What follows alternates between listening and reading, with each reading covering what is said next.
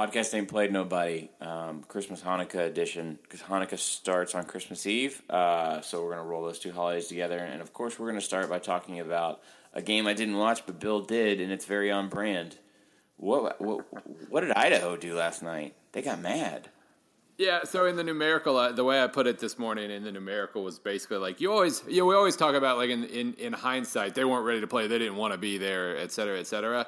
You always think you're ready, and you always think you want to be there. But Colorado State trotted out onto the Albert Stadium field where they almost beat Boise a couple months ago, and it was cold, and every time they tried to cut, they slipped and fell, and their opponent was fired up with a massive point to prove and a chip on, and the customary Idaho chip on the shoulder. And they realized real quick that they did not want to be there. And they rallied. It was fine. It was the strangest shootout you've ever seen because there was like 100 combined yards in the first quarter. Punt, turnover on downs, punt. And then once they started, like Colorado State scores to start the second quarter, and then apparently that was all they really had in the mental gas tank because then Idaho scored the next 41. And then, of course, the two teams combined for almost 500 yards in the fourth quarter alone. It was weird. And it was a very weird game. 56 points, including a 36er in the fourth quarter from Colorado State scored 36 points in a quarter and lost the game. Yeah, no, it was funny because, I mean, you look at the total yardage, it was like 600 to 600 basically. Like, man, Colorado State's defense really let them down. Like, no, the offense did too. They gave up a 41-0 run. That's both sides of the ball. That is very, very both sides of the ball. But then Idaho, man, just as I started getting these dreams of like, man, they have absolutely no reason to let up to show any sportsmanship whatsoever. They could go for like an 80-14 win here. Mm-hmm. Their defense completely and totally let up in Colorado State, who has a very, very, very good offense, finally got going. But it was those second and third quarters where it was 41-14 Idaho. Like they wanted to be anywhere else in the world. Every single time somebody tried to step up and make a play, they would slip and fall to the ground because it was nice and crystally icy on the field. And Idaho didn't have that same problem. You know, they would do like a double move and the Colorado State DB would fall down and the receiver would trot into the end zone. I guess maybe the key here is that Idaho's equipment managers did better than Colorado State's equipment managers. But no, it was weird. It was a super weird game. And, that's all you can ask for. Weird weather, weird game. We got weird weather 2 straight days. It rained, a deluge in San Diego. And then customary ice in Idaho. So, I don't know what that means for the Hawaii Bowl on Saturday, but it was fun. I had to be the only person in the world who was at an NHL game and then would walk to get a beer at the concession stand and then look up at the various bars inside of the Bridgestone Arena, see this game Very nice arena, by the way. Yeah, it is. Look up and say, oh, I've got to follow this for work. I had to have been the only human being where those two diagrams were crossing over last night. A 36er, it's a good box score bingo candidate, I guess. I mean, if I gave you this blind and even just gave you the score by quarter, what a mess. Matt Linehan was, let's see, 20. See, these aren't actually that insane. 21 of 31, 381 for 4 touchdowns. I mean, 12.3 yards a pass. Nick Stevens for Colorado State, 12.4 yards a pass, 5 touchdowns, 445 almost yards. All of that coming late. Yeah. It's funny that we talked about junk time on the last episode, actually, and I asked you if you were going to revise your stat. This would have been what do you do in a situation like this where it ends up being an 11-point difference? Well, it is. It was all garbage time. Off? No, well, I mean, if it goes to an 11-point difference with like 6 minutes left, then sure. I mean, you could kind of make a case for. That, like I said, not having time available in the play-by-play that I use really kind of hurts you in that regard because 15 minutes is a long time, and if they cut that from whatever it was, 34-point deficit to an 11-point deficit with 5-6 minutes left, it is absolutely no longer garbage time because Idaho has to close the game. Their starters are on the field. They have to go out and close the game. But you look at it, Colorado State scored 2 touchdowns in the last 67 seconds. So, with 2 minutes left, they were up 26 points. So that's no matter, by any definition, that's garbage time. I 100% have to go to an Idaho game next year. It's too on brand for us not to address this. Man, they it was finished funny. 9-4, and they're about to get relegated, essentially. Yeah. Yeah, it was funny last night too because I made this joke the other day. I revisited it last night, saying Idaho's playing like if they win, they get in the Mountain West. First of all, I wish that would happen, but second of all, it was funny because I got a couple nasty Boise State responses, basically saying no, this is the last time they're ever allowed on our home field. No, they're done, and so the bitterness, that is a very underrated rivalry from a pure. Just bitterness and hostility standpoint, which makes me wish that Idaho could stay up and somehow, despite Boise State, score a bid to the Mountain West just so they could start playing every year again. But no, and I mean, this isn't. It's not like Idaho was like a top 50 caliber team here. They're like top 80, 90, and Petrino had to dip into the JUCO well pretty hard, and they have they still have a lot of. They're not completely senior heavy here. They'll have a lot of juniors who come back next year. They could be pretty decent again. I mean, it's going to be, if they did stay in FBS, it would probably hard to retain that level because we have to dip into the JUCO well constantly once you start. But it's neat. I mean, I'm happy for them, and they're going to end up going to FCS after winning like 16 to 18 games over the last 2 years in FBS, and that's just weird. And I wish there was some way they could squeeze into the Mountain West just for fun. So. What if they go to the FCS and they just start wrecking it? I mean, they could. That's, obviously the Big Sky is like the SEC of the FCS. Well, no, I guess that's the Colonial. But regardless, that's a very, very good conference. And Eastern Washington and all those teams, like they could be a very strong performer in a very strong conference, go to the playoff most years, probably finish in the top 5 or 10 most times. And it'll be funny because if they do that for 5 or 10 years, depending on how the landscape changes, and it maybe doesn't change at all, or maybe it gets even tighter and we start going towards that awful 70 team subdivision of its own kind of thing. But I mean, depending on the landscape, technically they could get their act together and put a sustained product on the field and then get tempted to jump back up. But they still have to have a landing point, though. And as long as Boise State's in Mountain West, you don't figure that's going to be very welcoming. And there's nobody else in the West, so geography's always going to probably screw them, I guess. Really, what they should do, the entire Big Sky should move up to FBS. That's what I'm going to say. Well, before we flesh that out, because we probably have the ability to do so, this is Podcasting Yeah. Played Nobody. This is our college football marriage of numbers and words. He's the robot Bill Connolly. He invented the S&P Plus analytics system. He's the proprietor of SB Nation's Football Study Hall and the author of the forthcoming book, 50 Best College Football Teams, * of all time. My name is Stephen Godfrey. I have a cold. We are continuing our GoFundMe campaign for Democracy Prep. We're almost there. I know you guys are probably tired of hearing me talk about it, but we're getting ever so close. We're running it through the end of the actual football season, so the national championship in Tampa in early January. Give if you haven't. If you have, we appreciate it. Give some more. I don't know if it's tax deductible. Just tell people it is. You can claim it. Nobody gets audited. It's fine, okay? You can check out, we have links to this on the podcast page at SB Nation. You can check out my Twitter at 38Godfrey. It's pinned up there. I usually tweet about it once every couple days.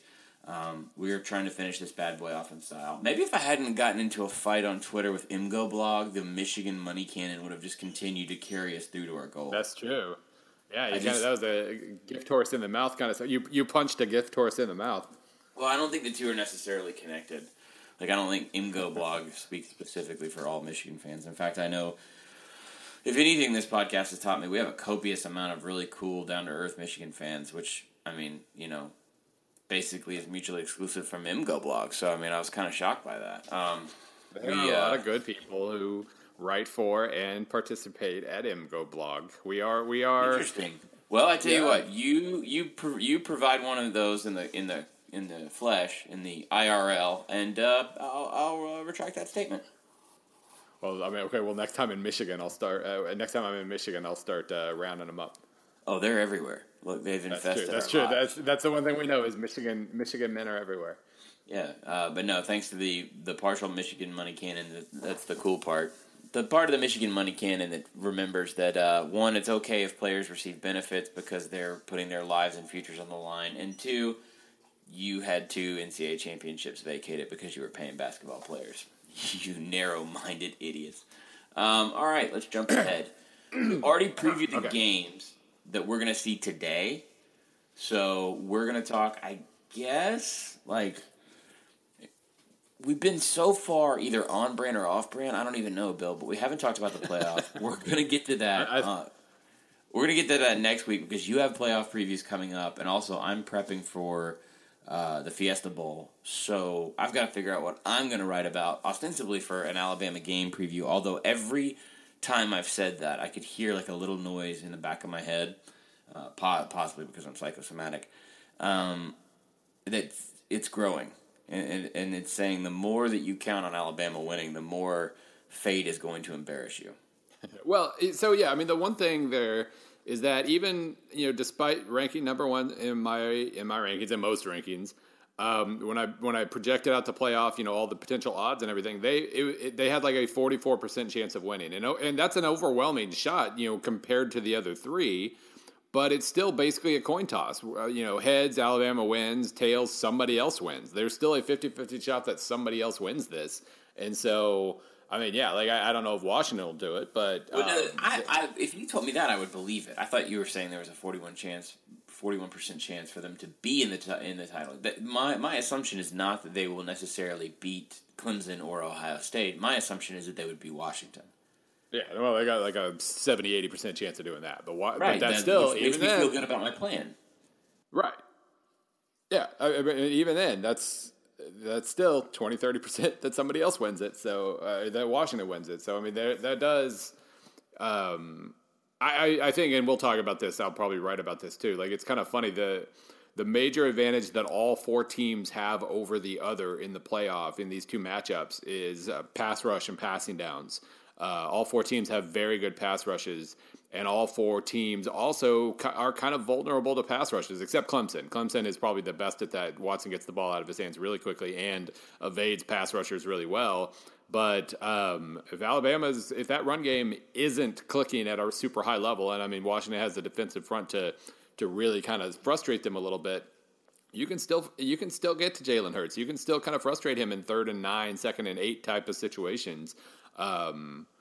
And he's still a freshman, and so there's always a chance that Alabama comes out and he gets sacked a couple times and throws a couple picks, and Washington gets some points out of it, and it defines the game to some degree where Alabama's playing catch up. And so yeah, I mean there's always a chance of oddity, and again we should save this till next week, I guess.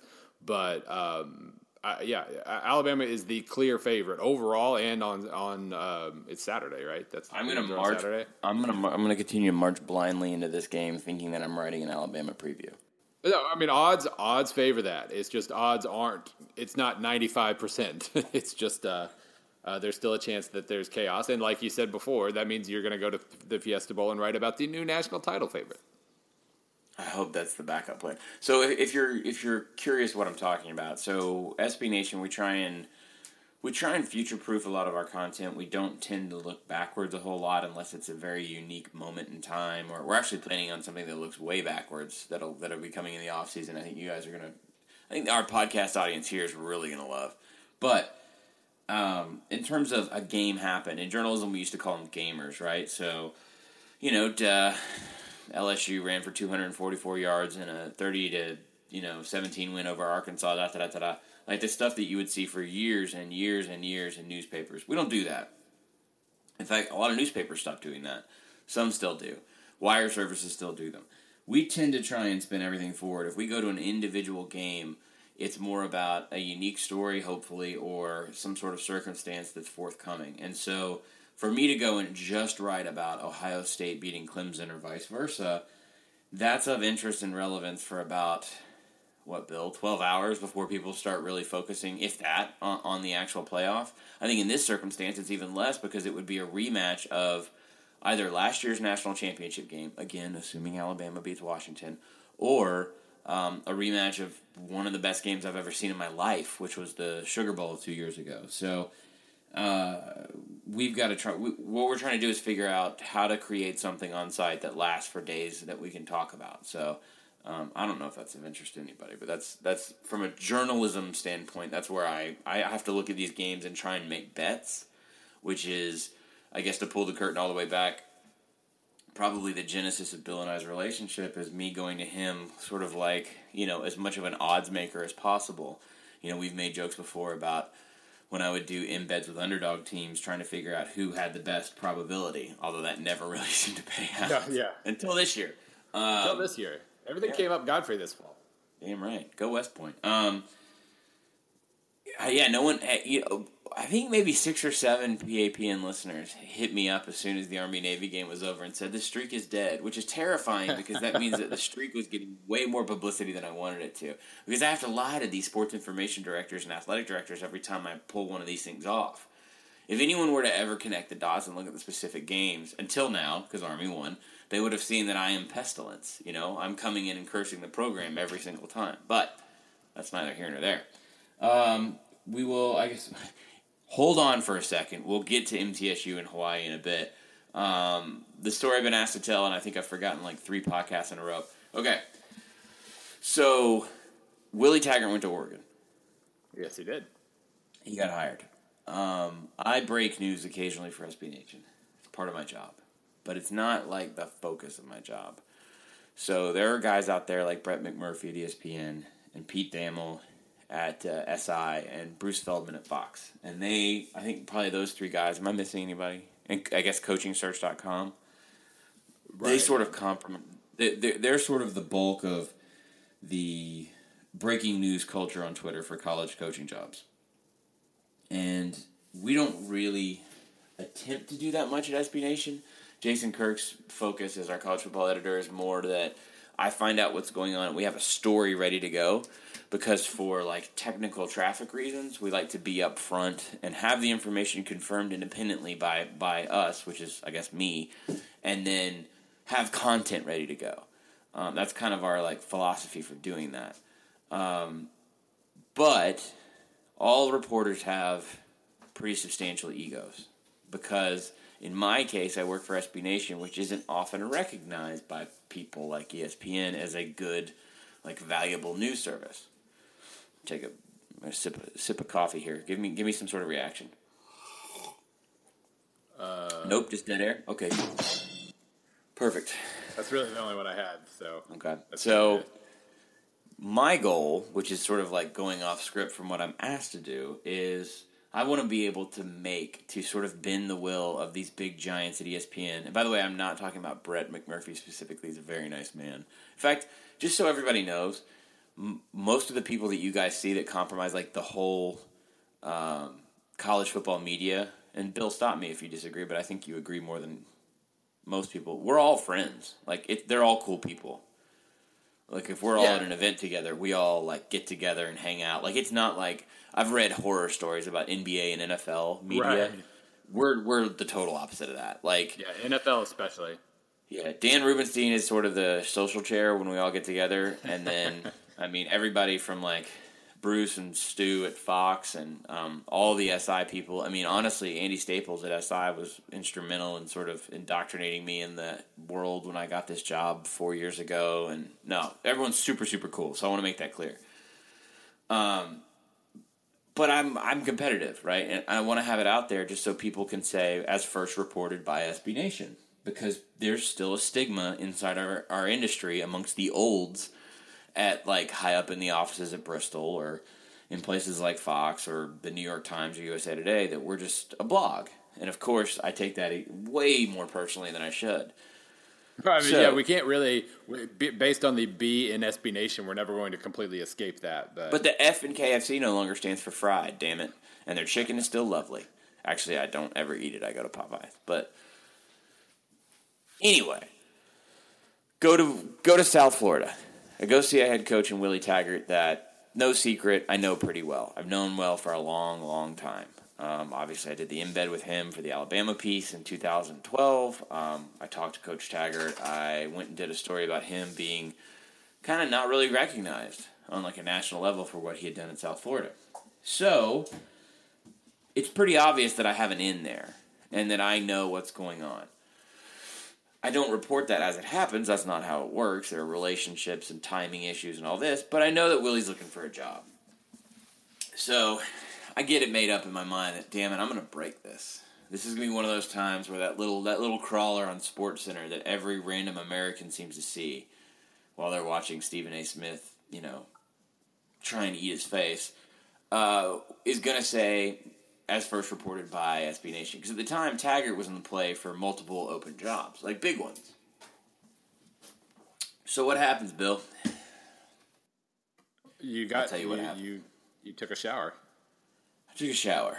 What I mean by that was I was embedded at West Point, and when you're embedded, you have really, really long hours because you want to be there before the first meeting starts all the way until the last coaches are leaving the office. So you can imagine, those are like 16-hour days. I'm going to pause the cough because I'm still sick. So I got up at about, well, let me go backwards to make this story even longer. I talked with Willie, his reps, and knew that the Oregon thing was going to happen within like a 12-hour range. I knew when it was going to happen.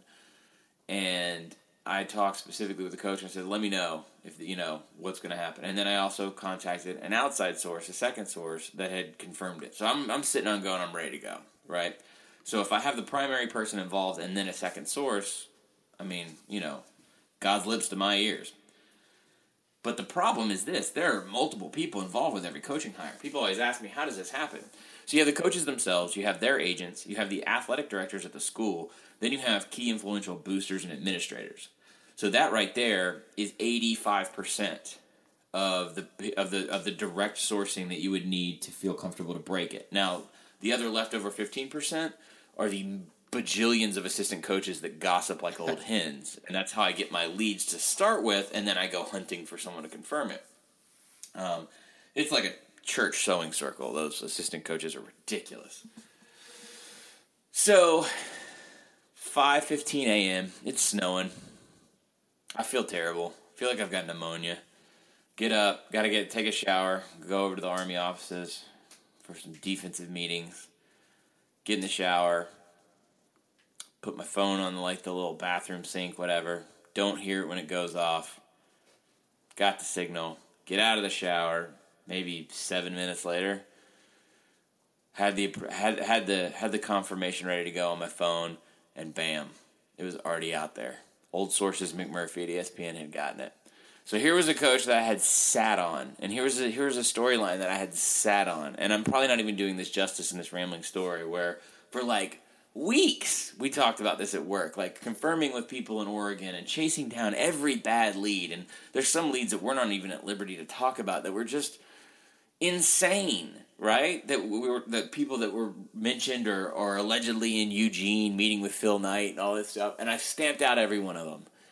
And then I took a shower and I lost the damn first reported by.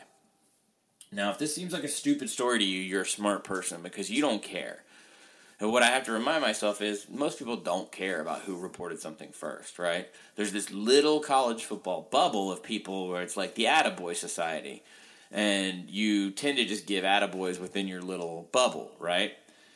And a friend of mine, Travis Haney, formerly of ESPN and now at 247, he does the exact same thing. He lives here in Nashville, and we talk about it all the time. If you walk up to people at a tailgate, let's say I go to your tailgate at Missouri, Bill, where all your friends, I've met them before, tailgated with them, highly intelligent college football fans, for the most part, if they're not too drunk. Do they know that, do they know who broke the news nationally that LSU had hired Matt Canada? Do they know? No. Right. They don't. They don't. That's my point.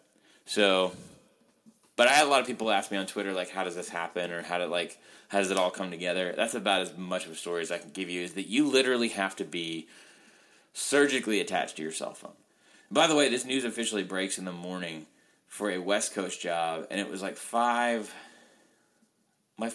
phone hit at 5:20 Eastern a.m.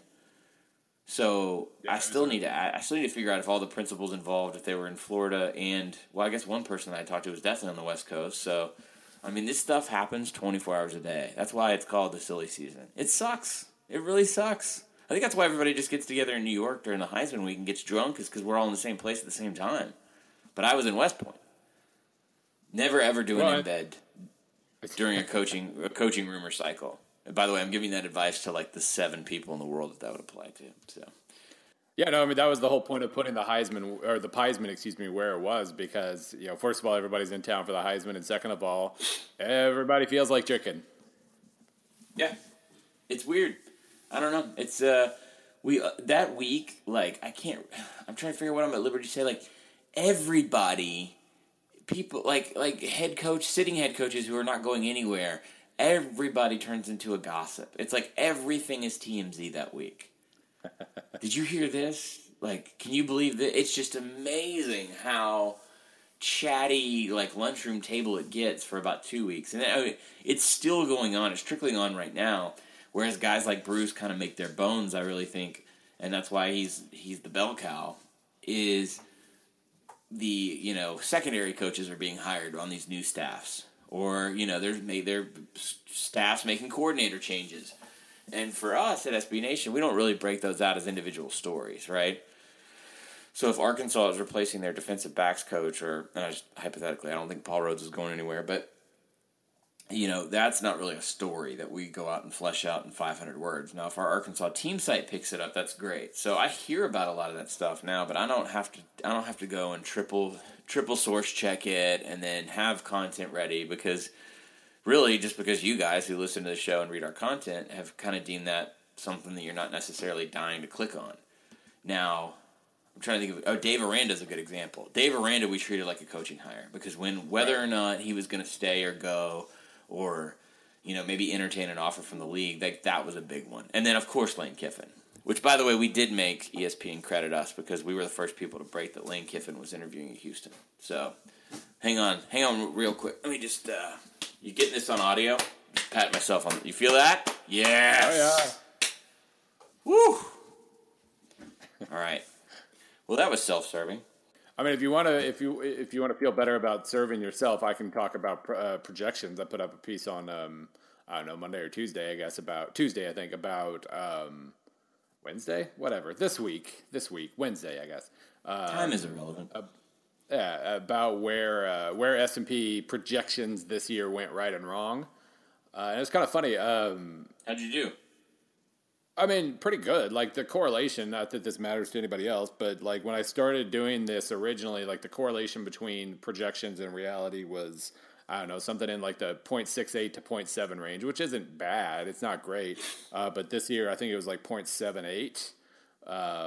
So, I mean, S&P is theoretically getting better, and then my ability to project what S&P will do is getting better, and those are happy things. But still missed on a ton of teams, because you're always going to miss on a ton of teams. But you go to the link, you can kind of sort around. You can look at the preseason. You can sort by preseason rank, and my power rankings that I put out in right after the preview series, right there at the end of August. You can look at the present rank and blah blah blah blah blah blah blah. A couple of the things that I found pretty interesting about the list overall, like, number one, I mean, this always happens. Like, the teams that the numbers are going to underestimate are going to be the mid-majors that kind of come out of, not necessarily out of nowhere, but put things together.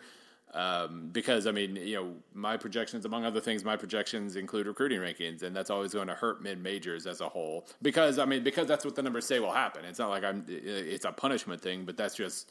Recruiting rankings are just accurate enough to use in projections. And so, yeah, I mean, Colorado State was projected 96th, and granted, they were 23rd. They're no longer going to be in the top 30, I'm assuming, after Thursday night's game. But regardless, hey, real quick, is there a way for you to round that off? What do you mean? Well, I'm making this up off the top of my head. We'd probably ask Bud Elliott. How many 4-stars go to mid-majors? Like, almost none.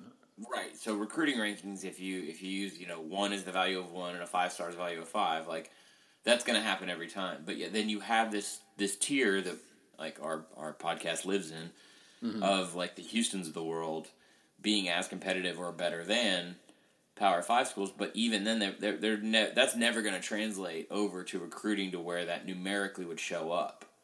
Well, like, what the recruiting rankings tend to look like is there's a bunch together. Like, so the number 1 team in a given recruiting class, the difference between number 1 and number 10, or let's say number 1 and number 20. Okay, so let's say Alabama and number 20.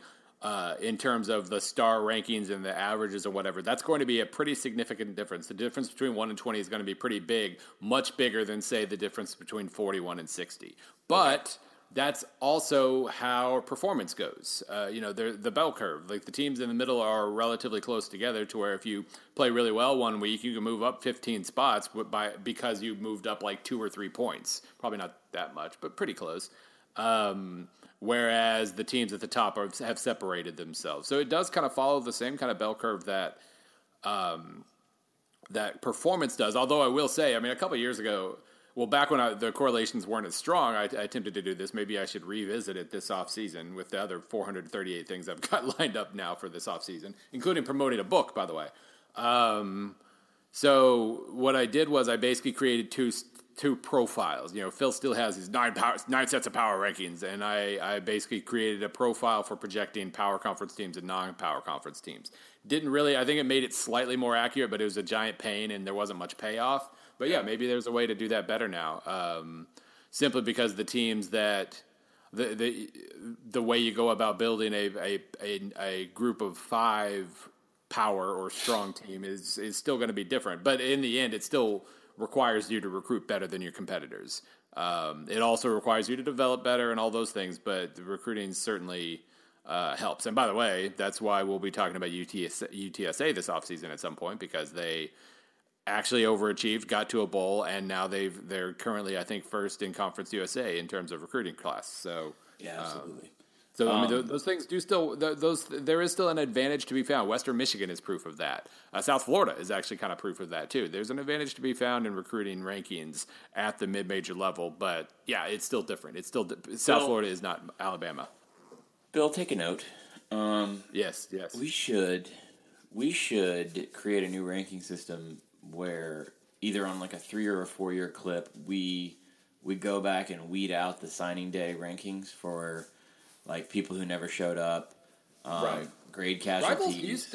Rivals used to do that, but they don't. Somebody do that, like essentially create a weighted system after it was. Well, it was basically an enrolled ranking. They would go back and they would post the rankings for like late August when they were enrolled. I guess that was too much of a pain or something, because I don't think they do that anymore. But no, what I would do is I would take the top 50 teams just arbitrarily, wait until they're juniors, 3 years in, and then I don't know, create some sort of system where it's the guys who didn't show up, the guys who got kicked off, grade casualties, but then also underperformers. I don't know how you would do that, though. So I kind of do that just simply because what I use in my projections for recruiting rankings are 2-year rankings. They're intended to, because by year 4, you are your performance. You're not your recruiting ranking anymore. You are whatever you've done on the field. And so like when I started using 2-year performance instead of 5-year performance from a recruiting standpoint, the projections did get better, because it doesn't matter anymore what class, like your senior class, even if it was the number 1 ranked recruiting class in the country, that moment's kind of passed. So I mean that's why I moved to 2, is basically to do what you're saying here. It's what so the 2 things that I'm really interested in kind of pursuing moving forward. I mean, number 1, I've already started tinkering with this a little bit. I think it helps the projections a smidge, but not a lot. Basically, kind of a balance between like your returning production, that percentage figure that I started using this year, based on the weights of how important is it to return your passing yards versus your receiving yards and all that. Yeah. Basically, trying to create like a little balance where the more you return, the more of last year's production that you return, the less weight recruiting gets. Because if you return everybody from your 2 deep, not many of those recruits are going to, even if you have a great recruiting class, not many of those recruits are going to crack the 2 deep. Now, I mean, more will if you're a bad team as compared to a good one, but I think there's still a little balance there where super experienced teams probably don't need to have their recruiting carry as much weight. So I'm working on that. The other thing is, I mean, I would just love to get to, this gets back to your enrollment thing. I've talked to Bud about this. Like, with all the information that I collect in the offseason for the preview series, it seems to me like I could come up with a decent way of kind of quote unquote projecting a team's 2 deep. And once you have that, if it's a 5-star guy who's not going to play this year, it doesn't matter that you signed that 5-star guy. It only what I want to do is create kind of a matrix of like experience and recruiting rankings within that 2 deep. Essentially, just find the deepest teams in college football. Yeah, I mean that's kind of the idea. Yeah, and my other thought is, if you're like a 5-star freshman is kind of like a 4-star sophomore, is kind of like a 3-star junior, right? And like that experience makes you better. So if you have a team full of 3 stars, but you've got a team full of juniors and seniors with lots of good experience, you're probably going to be really good. As opposed to having, like, congratulations on that number 4 recruiting class you just signed. You're going to be playing like 17. You're going to be starting like 17 for true freshmen this year. You're not going to be very good. So there is, I think, a balance there. So Alabama, but it's really hard. Right. Well, and it is funny, too, because this year with the recruiting rankings have said a few different things. First of all, Alabama, Clemson, and Ohio State, I believe, are 3 of the least experienced teams in the country per whatever measure. I just saw that like in a tweet or something, especially Ohio State, though. They're super inexperienced, so that recruiting rankings kind of helped to boost them a little bit. The freshman or the redshirt freshman that Ohio State was playing is a little different than a redshirt freshman that Ohio would be playing.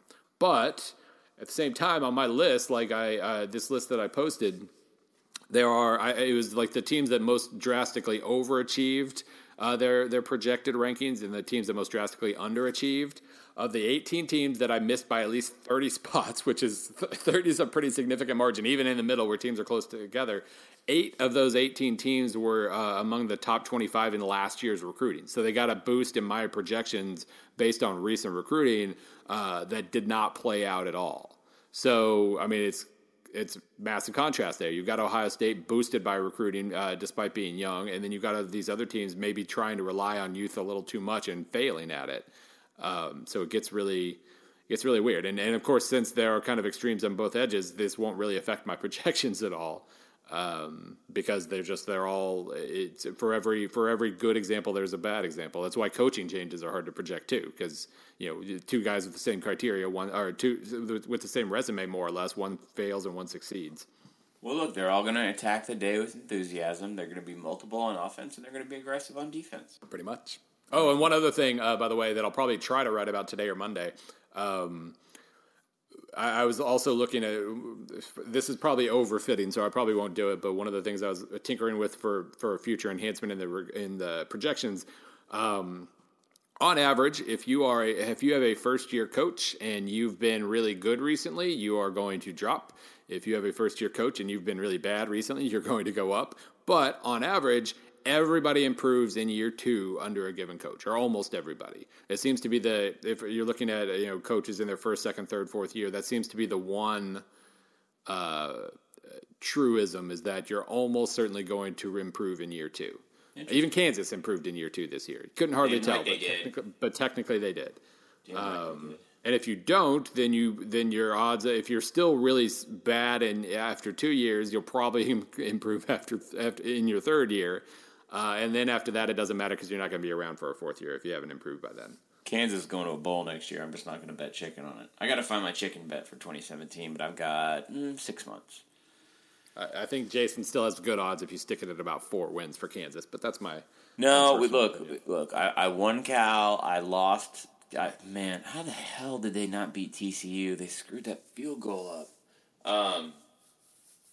I lost Kansas. I got to find a team that I think is going to win at least 4 games that Jason doesn't in 2017. So I just got to figure that out. I don't know. We'll see. Let's do questions. We got some Reddit questions. Let's do questions. Thanks. Raul Rodriguez. Let me preface this question by saying he wrote into the one podcast in this entire company that doesn't involve a Florida graduate. Hey guys, I'm a Florida alum. In this week's podcast, you alluded to the culture of Florida making it difficult for Muschamp to succeed. I was wondering if you could expand on this. Specifically, before he goes any further, I'm just going to say, they made him hire Charlie Weiss. Several of us diehards who are also message board insiders sense that there is a systemic issue at Florida. Although he never admitted, Spurrier left because he was unhappy there. Zook was fired before he ever coached a game there. Meyer was miserable there even when winning and seems happier in Columbus than he ever was in Gainesville. Muschamp didn't seem to get the support that he needed and made a bad OC hire in Weiss that cost him dearly in year 3 and 4 of his regime. He was also miserable there during his tenure. Now, Jim McElwain seems to be the latest UF coach who appears to be unhappy. He had some back-channel flirtations with Oregon. Let me jump in. This is me. That was true. Yes, it was just flirtations, though. And he's been outspoken about the fan base's criticism of the team. In your opinion, what is it about UF that makes these coaches miserable? Was it Jeremy Foley's eagerness to invest in non-revenue sports at the expense of football? Bill and I read this question off the air before we started, and we were like, what? I've never heard of that, but that's the thing, apparently. I didn't even know that existed. That's very Florida. This is a bone of contention in the fan base. Is it the lack of homogenous group of alumni like Ole Miss, Bama, Auburn, and UGA have? Hang on, wait. Is this a Florida fan complaining that he doesn't have the kind of alumni that Ole Miss does? Oh, God. Wait, is there a lack of homogenous? I actually stopped reading after the. Okay, so. Raul, I love you. We got to talk. You and I got to meet move Jesus. In the same direction when it comes to fundraising. Yeah, so move in the same direction when it comes to fundraising. So basically, like you can rally everybody to supporting one thing. Well, Raul, you and I need to talk. Bama didn't do that before. Saban, no. I don't think so. No. I think. All right, hang on. Let me finish the question. Yeah. We farked it on an accent. Not farked it. What's the term? Fisked it? I don't know. It seems that the coaches and ADs at the aforesaid schools, that's a point for aforesaid, have an easier time getting the key boosters on the same page. Is it the fans' expectations being out of whack? Whatever it is, the pressure of the job isn't lining up with the rewards. Where are any of these things that you referred to when you discuss the culture? Nonetheless, I would love for you to discuss Florida's culture. With Godfrey's connections and with all the Florida grads at SB Nation, none of which are here right now, I bet you guys have some good insight. Love the podcast. Keep up the good work. Thanks, Raul. I enjoyed your question. And also his little email avatar. It looks like he's got a pretty cool orange suit blazer. So yeah, he does. That. Raul, don't worry about Florida in terms of fundraising and alumni in relation to schools like Auburn and Ole Miss. No. Yeah. Or even Georgia, for that matter. It's still Florida. Y'all still richer than 4 foot up a bull's ass. Okay. Those schools, to the extent that those schools have been able to be like rallied together for fundraising. Georgia wasn't under Richt necessarily. They were because they hired Kirby, and we'll see how long that lasts if Kirby doesn't start winning next year. Ole Miss wasn't exactly united before Hugh Freeze put together a couple of good seasons. Also, they're in the poorest state in the union. Right.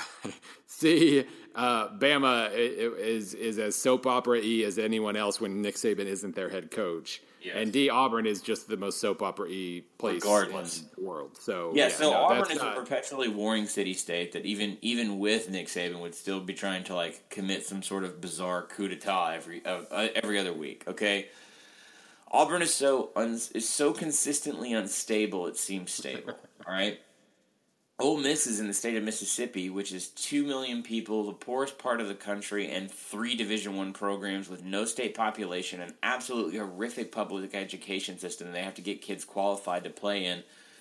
Look, when that's why everyone thinks they're cheating all the time, even though they're cheating as much as every other school we mentioned here, is because if you're able to stand up and reach the brass ring from that little, molehill, then that's amazing. So you're Florida. There's just dumb, I don't know, aren't y'all still racing helicopters filled with cocaine? No, don't worry about that. All right, to be somewhat serious for a second, he goes through these graphs and he's trying to figure out if there's a through line between Spurrier's frustration, Zook's mess, just completely sort of botched tenure, Meyer's frustration, and Muschamp never getting off the ground. Bill, what was the same thing during all of that? Well, Jeremy Foley, among other things. Exactly. I think he obviously Foley did a lot of good things in terms of fundraising and building Florida. I mean, Florida didn't have a brand in like 1989. He wasn't AD when Spurrier was hired, but he was like number 2, right? In that, it was something like that, I think. Yeah. But no, I mean, the Zook hire was a reach. That's why fans didn't really like him from the start. It was a reach, and then it didn't pay off. It was like freaking Frank Haith in Missouri basketball here. It seemed weird at the start, and it turned out to be weird, and fans never really, he was quote-unquote fired before he ever coached a game there. When he was winning, he wasn't, but he just didn't win enough. Naira was miserable. I think that seemed like a lot of personal demons going on there, too, that he seems I would posit that if you put Meyer at Notre Dame instead of Florida, he would have gone through roughly the same experience. Yeah, I think that was him more than Florida. Although, I mean, it was a high pressure situation, especially once you've won a couple titles. The expectations are so high that it does become miserable. That's not necessarily a Florida thing. Florida did get super complacent, and they do have tendencies and traits befitting a pro sports franchise in a transient urban city. I mean, Right. any year that they were to go to the Sugar Bowl or the we're in the national title game bowl, the turnout's never good. I mean, In 2012. Yeah, in 2012 when they were going 11-1 in the regular season, Louisville? Missouri. They got Louisville, Yeah. but even in mid-November, they hosted Missouri and they lost one game all year. They were technically national title contenders, and there were a lot of empty seats in the Swamp for that game. Did you go? No, but I could see it on television. But regardless, that was not a massive atmosphere for a quote unquote powerful football team. So I mean, yeah, maybe there were some of those transient issues, but I mean, in terms of must get fat and complacent as far as the fan base goes. And Jeremy Foley made a lot of bad decisions. He made some good ones, but he made a lot of bad ones too. McElwain is not a dynamic guy in personality. No. He's just not. The resources are there. I know that they don't have the foothold in recruiting in state that you usually need to become a dominant national program. I mean, the reputation for Florida right now is probably third of the big three. Second, I think they're still ahead of Miami in terms of perception and reputation. I'm talking about feet on the street right now. Like, I don't know. Ask Bud, see what he thinks. I would say. Well, I mean, if you're talking about this year specifically, maybe, but like that's just what I'm talking recent about. times, yeah, okay. They're not trending upwards in recruiting, and if you're not trending upwards in recruiting in the state of Florida, you are trending sharply downward, especially with what's going on. State of Florida hires are going to be the ACC hires of this year, where we beat that into the ground. That's fascinating. Like, Charlie Strong and Lane Kiffin, but there is some truth to that. There is. I don't think that FAU, just because they hired Freshwater, they're going to suddenly come up and snatch away some 4-star safety from Florida. I don't think that's going to happen, but they are high. I mean, those staffs are going to have really good between FIU, FAU, and South Florida. And by the way, UCF. To go back to Taggart for a second, I sat in the room on Thanksgiving morning while they were watching tape, getting their game plan together. Every single person in the room was like, "They're going to be really good next year." Like, you could just see the pieces coming together. Where like the biggest compliment I can pay UCF is that the South Florida coaches kept saying, "Man, these guys are way too much of a pain in the ass for year one until about the fourth quarter when their depth just gets the best of them. Like, they're going to be good. Scott Frost is going to turn them around, and then he's going to move on. But until then, they're going to be as good as... I mean, they could top out in that 10-win range and go back to... I mean, I'm not saying they're going to go back to... What was the Fiesta they played in? Yeah. Yeah. It's a loaded Technically, state. it's on the table. Yeah, that's true. It's a loaded state, no doubt. I don't think Florida's going to fall off the map. They did lose a really good DC and Jeff Collins. Raul, I think you need to look at the through line. I think you need to go back because this is a big, broad question. Florida makes coaches miserable because you have really, really high expectations and very, very little in the way, I think, of a natural passion. I think the difference culturally between Florida and the schools that you mentioned, like Bama and Ole Miss and Georgia, I think there's an absence of Southernism in Florida that's allowed them to succeed to this level. Because of the heavy amount of urban migration into the state of Florida and the amount of money that came in, those are all good things. That's why these awesome athletes grow on trees down there, it seems. But at the same time, I think it also does create some complacency within a fan base. I don't know if McElwain was the right pick. He's not a bad football coach. Those things... He's fine. He's fine. I want to sit those things next to each other. Like, help me out here. I mean, like, McElwain, if you hired him at... I don't know. Give me the best Jim McElwain fit right now if you had to hire him somewhere. You would assume that he could do pretty good things at that kind of like that Michigan State style school where you're going to get some really good recruits and you can have really good seasons, but you're not expected to sign top 5 classes or win the national title every year. That's the problem right now. Is he's a good coach who can sign top 10 or 15 recruiting classes and win games. Well, win 2 division titles, even though that sort of only half counts. But he's not going to sign top 5 recruiting classes necessarily. He's not going to be that. And so if that is what is expected, then they shouldn't have hired him to begin with. And maybe it's as simple as that. Scott Strickland's the new athletic director. He comes over from Mississippi State. I know him pretty well. Very, very different personality in relation to Foley. I do think it's fair right now to question how much involvement Foley's going to have directly with Strickland and how much of the show is going to be Strickland's for the time being. Florida's won their division twice. It's impossible to talk about McElwain without mentioning he's sort of done his job. I mean, look, this was supposed to be Tennessee's time. It's not. Florida has done good things.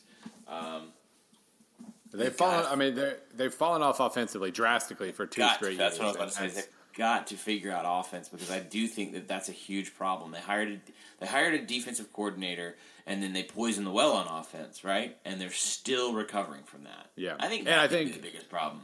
Watching them this year, especially mid-season, they did kind of tail off at the end. But watching them mid-year, I think you could see what they wanted to do offensively. Their offensive line wasn't in a position to allow them to do it, and they just didn't have the quarterback. They still don't have the quarterback. Was it Stidham? I know he was considering Florida. Did he end up picking Florida, or is he still a free agent so far? I think he's at the Baylor kid. Is he okay? I think Stidham. Yeah, I mean they need more experience on the offensive line, which they'll get. But then they also need a quarterback, and we still don't know that they have that. And it's hard to break through offensively when you don't. All right, so we're at like 3 minutes. I'm going to try to get at least one more reader question here. We got like 5 good ones, and now we because we just talked about ourselves too long, we don't have enough time. I thought I did like this one. This is a very Godfrey question from our friend at Michigan, Mark Wagner. Go Blue, he says in the PS part of the email. He's cool. Hey guys, love the podcast. He's good people. Hey guys, love the podcast. Quick question. Sorry if it's a dumb one. It is not. We always hear about the up-and-coming coaches as great recruiters. Fleck at Western Michigan, Herman formerly at Houston, etc. What are these coaches pitching? Are they that good at pitching the school? Are they lying/embellishing how long they'll stay? Are they typically upfront with the recruits about taking another job soon as the players are and the players are just okay with that? I'm talking especially about scenarios like this upcoming season for Fleck and the past one with Herman, where it's pretty much universally accepted they'll be moving on in a year or so at most. It would seem hard to recruit at mid-majors in general, but the rumors of head coach leaving would create further issues. First of all, it's going to be really fun when I start the MAC previews in a few months and everybody goes, whoa, wait, Fleck is still at Western Michigan, isn't he? That was weird. But man, that thing, that storyline just like... Stop. It was like the film stopped. It just broke, and there's just no resolution to it. Yeah, they just kind of ran out of jobs. I mean, maybe it still comes back around if somebody gets hired away to the NFL or whatever. But yeah, like once he wasn't going to get the Oregon job, it's like, oh, I guess he's staying then. Just want to throw this out real quick. Kind of similar to Tom Herman last year. Just keep that in the back of your mind. Yeah. Okay. Yeah, and I mean it is kind of. I understand people saying he kind of blew his best shot because they're not going to go 12-0 next year. They have a lot of good players who aren't going to be on the team next year. They still have recruited better than anybody else in the MAC. They're still going to be talented as compared to the rest of the division. But yeah, 12-0 is not going to happen. Maybe a 9-3, 8-4, maybe they do better than that. But that's at least on the table, and then you have to worry about looking like your stock is falling. Obviously, that didn't hurt Herman this year. I think Herman had more benefit of the doubt than Fleck because, a lot of the cartoonish side of the row the boat thing, but then also Herman had the Urban Meyer cachet to begin with, and was seen when Fleck started out. Nobody knew who he was, and then he went 1-11 his first year. So that's been a slow build. People assumed huge things out of Herman, and then got huge things immediately. So I think that was. I think falling to 9-3 or 8-4 would hurt Fleck's stock a little bit more than it hurt Herman, but he's still a hell of a recruiter. He's still going to get a major job if he continues to do well. But yeah, I mean, but to his question, I thought this was an interesting. Like, what was Tom Herman selling when he went out and signed the best mid-major class in the country last year, despite the fact that everybody knew he would be going to Texas at the end of the year? Yeah, he's selling reality. Honestly. Okay. I think when you look at some of those players were scouted to, like, are we talking about Ed Oliver specifically? Well, I mean, he was obviously the bell cow of that class, but they was still far and above.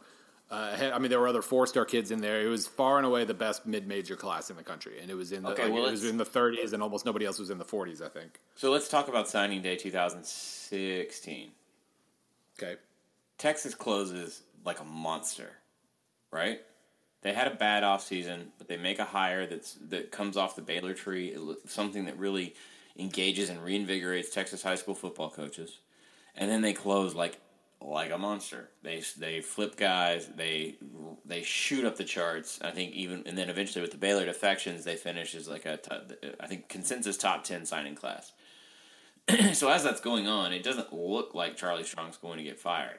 Ergo, it doesn't look like Tom Herman's leaving. Herman had good offers, decent offers out the previous season. So it's not an automatic. Now keep in mind the aggressive messaging that these assistants and their head coach push to these kids. Don't listen to these people. Don't listen to the outside. Negative and positive recruiting is so hyperbolic on both sides that eventually just kind of washes out, and I think kids are just looking for fit. So in terms of Houston, it's not just that your coach might leave. That's not the absolute. That's really not how you're structuring your decision. I think recruits and services are becoming so much more savvy that they're starting to understand that, you're making a business decision based on the outlet you have to be at for 3 years versus a coach for a year or two. So they looked at the city of Houston.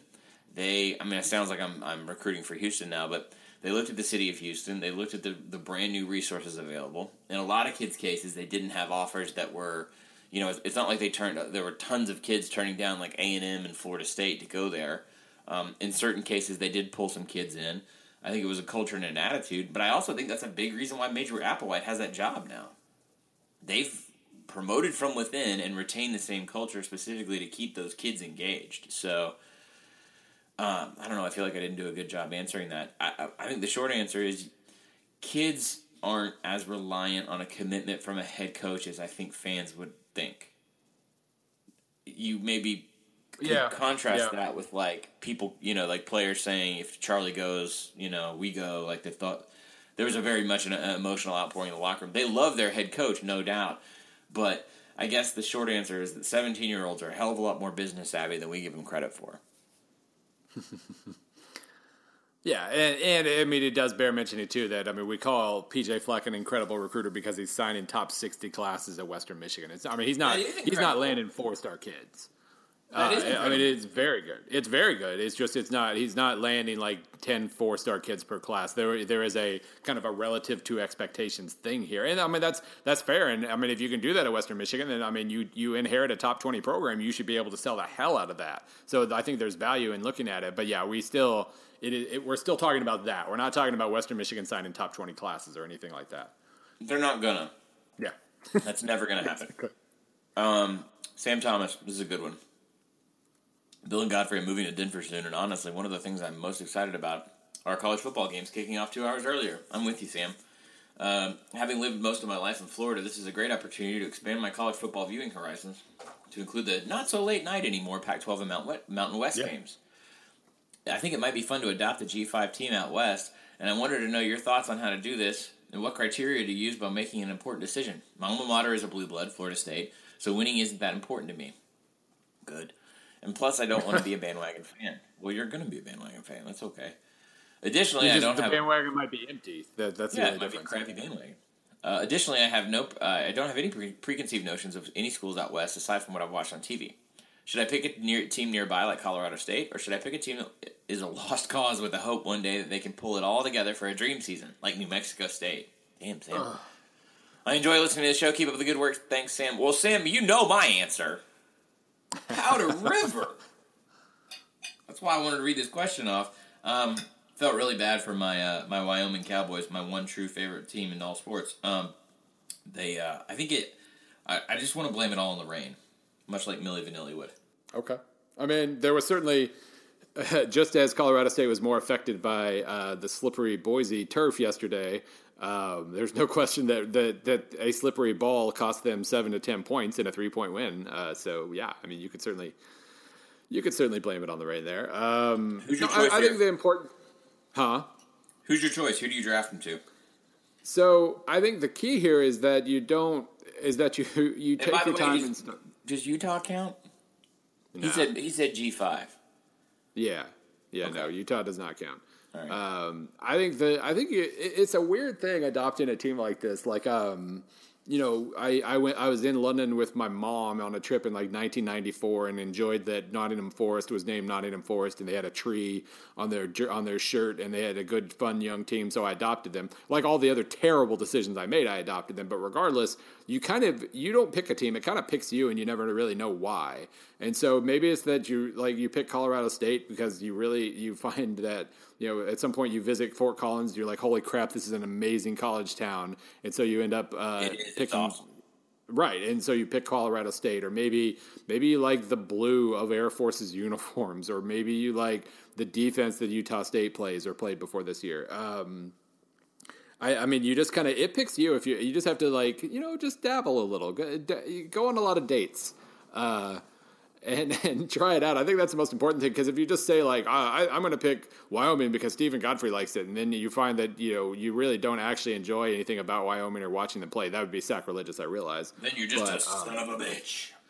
But yeah, I mean, the key here for any of this is just to kind of let yourself get adopted and see who you end up drawn to. Maybe it's just the best team in the Mountain West next year, whoever that is, or maybe you just find yourself rooting for a New Mexico State team in a massive underdog situation, and so you root for that. I think that's all it is. This is not a decision that can be made for you, but you got a lot of choices. And to reiterate, Fort Collins is a hell of a college town. It really is. Like as much of a Wyoming fan as I truly am, I just felt like I think Bill's dead on. Laramie picked me when I went to go cover a game there in 2004. Laramie picked me. Fort Collins. If you had to live and raise a family, you do it in Fort Collins with its little bicycle paths and breweries and outdoor yoga in the summers and all that other stuff that is awful. Laramie fits me. I wear cowboy boots everywhere. I mean, I was a chain smoker for most of my 20s, and I can drink whiskey pretty exceptionally well, and I like everything about the disposition. But the biggest thing that drew me to it was their total angry defiance of logic.